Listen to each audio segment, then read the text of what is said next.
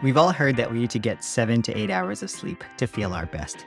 But what if we're already getting that much sleep and you're still feeling tired? No matter what you do, you just can't shake off that mental fog.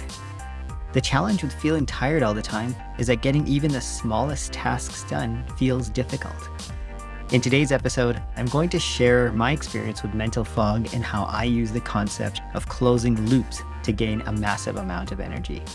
I'm Amin Ahmed, and welcome to Be Well, Do Well. I learned a new word recently, enervator. It was the first time that I heard this word, and I had to look up the etymology. Enervate comes from the Latin enervatus, the past participle of the verb enervare, which literally means to remove the sinews of, but it's also figuratively in the sense of to weaken. So enervate is the opposite of energize. When we do activities that give us energy, we're energized. Sports, nature, meditation, sleep, these all give us energy and leave us feeling great afterwards. Energy drains can come from many things. The first is lack of sleep. It's devastating to me that sleep deprivation has become a badge of honor amongst entrepreneurs. To say that you pulled an all-nighter or that you wake up at 4 o'clock in the morning, but you go to sleep at midnight has become some kind of battle scar to say that you've made it as an entrepreneur. It's terrible, and I think we need to get rid of that. The second is dependence on coffee. Now, notice I didn't say coffee itself. I love a good brew, but it's the dependence on coffee that I'm referring to here. Coffee is great because it gives you a boost of energy. It can improve cognitive abilities. There's lots of health benefits to coffee. But when we start getting dependent on coffee, that's when it starts to become more challenging because we allow the coffee to govern our states of energy. If we find that we are only using coffee to gain energy rather than for the flavor or for the taste or for some of the cognitive abilities, that's when you know that you're dependent on coffee. The next is poor nutrition. So many of us will resort to fast food when we're in a rush, and that's okay. Sometimes you just need to do what you need to do. For me, Subway is one of those fast food restaurants that I really enjoy. It's nutritious, it's healthy, it's filling, but other times I'll also go to McDonald's. And the food there is tasty, yes, but not nutritious. What happens is when you eat food that depletes your energy, you feel much worse afterwards, even though it may give you a quick boost of energy after eating it. Exercise is one of those things that I talk about often. Now, enough cannot be said about the power and the value of exercise.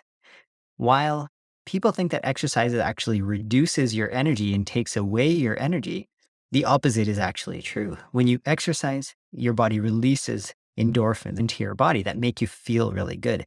Those endorphins can be addictive as well, which gets you to exercise even more. If you have a stronger body, if your mind is more clear, if your cardiovascular system is stronger and you can breathe better, it's so much better for you when it comes to getting more energy. And the last point I want to make here is open loops. Now, this is what I want to expand on specifically. When I talk about open loops, what I'm really referring to is unfinished work. This could be mentally in your head. It could be physically in your environment as well. As an example, you may start to empty the dishwasher in the morning when you get up for breakfast. But then you stop and you start making breakfast for the kids. Then you go back to emptying the dishwasher, and then you continue making breakfast. This constant back and forth and not finishing one task before you start the next task is what I'm referring to as an open loop. Then you get back to your desk and you start your workday. Well, maybe you're in a meeting and you're having a discussion with your teammates, but on the side, you've got your second monitor and you're checking email or you're responding to instant messages. These are all open loops. If you don't focus on one thing, complete that task, and then move on to the next one, you're leaving open loops. The problem with open loops is that you're constantly thinking about it. Now, if you look at it as your phone or your computer and your computer have what's referred to as RAM. It's temporary memory that gets used when you perform lots of tasks at the same time. On your computer specifically, you may notice sometimes that your computer fan, starts running and it gets really hot. The same thing is happening in your mind. Your mind is using up resources, your attention resources, and it's trying to process all these things in the background while you're focusing on one thing because of all these open loops. The best way is to close those loops one at a time. Now, I've talked about it in a different podcast episode, is context switching. When you go back and forth between, you're really not getting anything done because you're constantly bouncing from one to the other.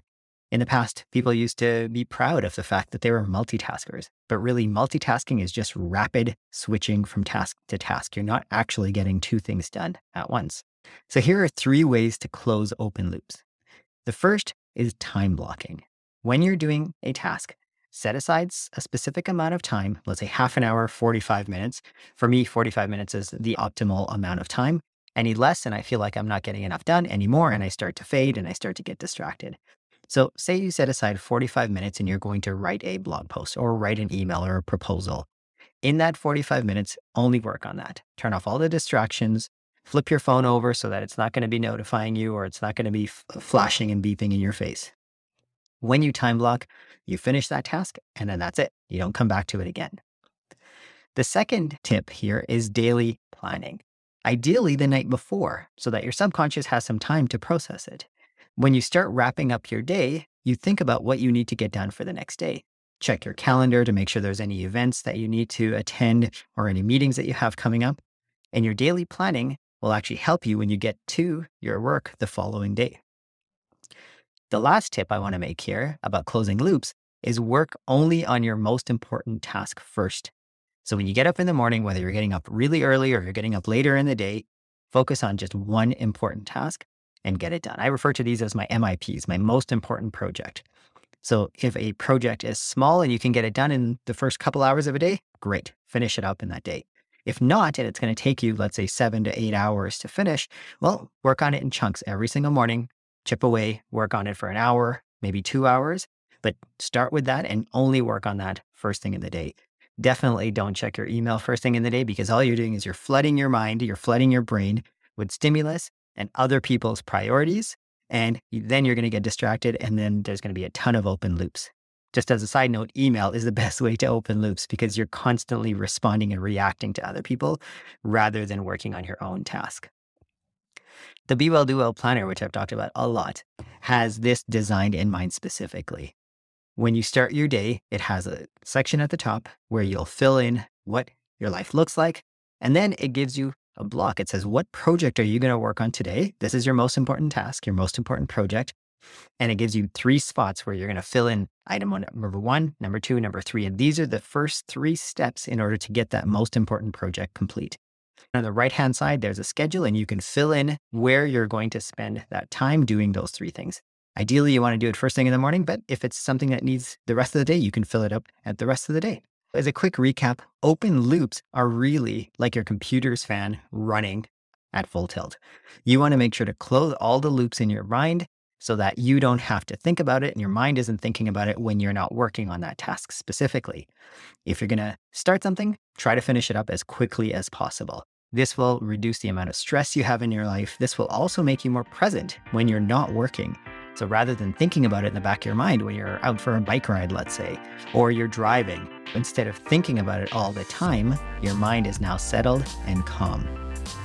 I hope this has been helpful. Tomorrow, I'll be talking about how to craft the perfect evening routine. I talked a little bit today about how you should plan your day the day before, and I'm going to get into more detail about what an evening routine looks like and what your perfect evening routine can be. Thanks so much for making the Be Well, Do Well podcast a part of your day. I'll see you tomorrow.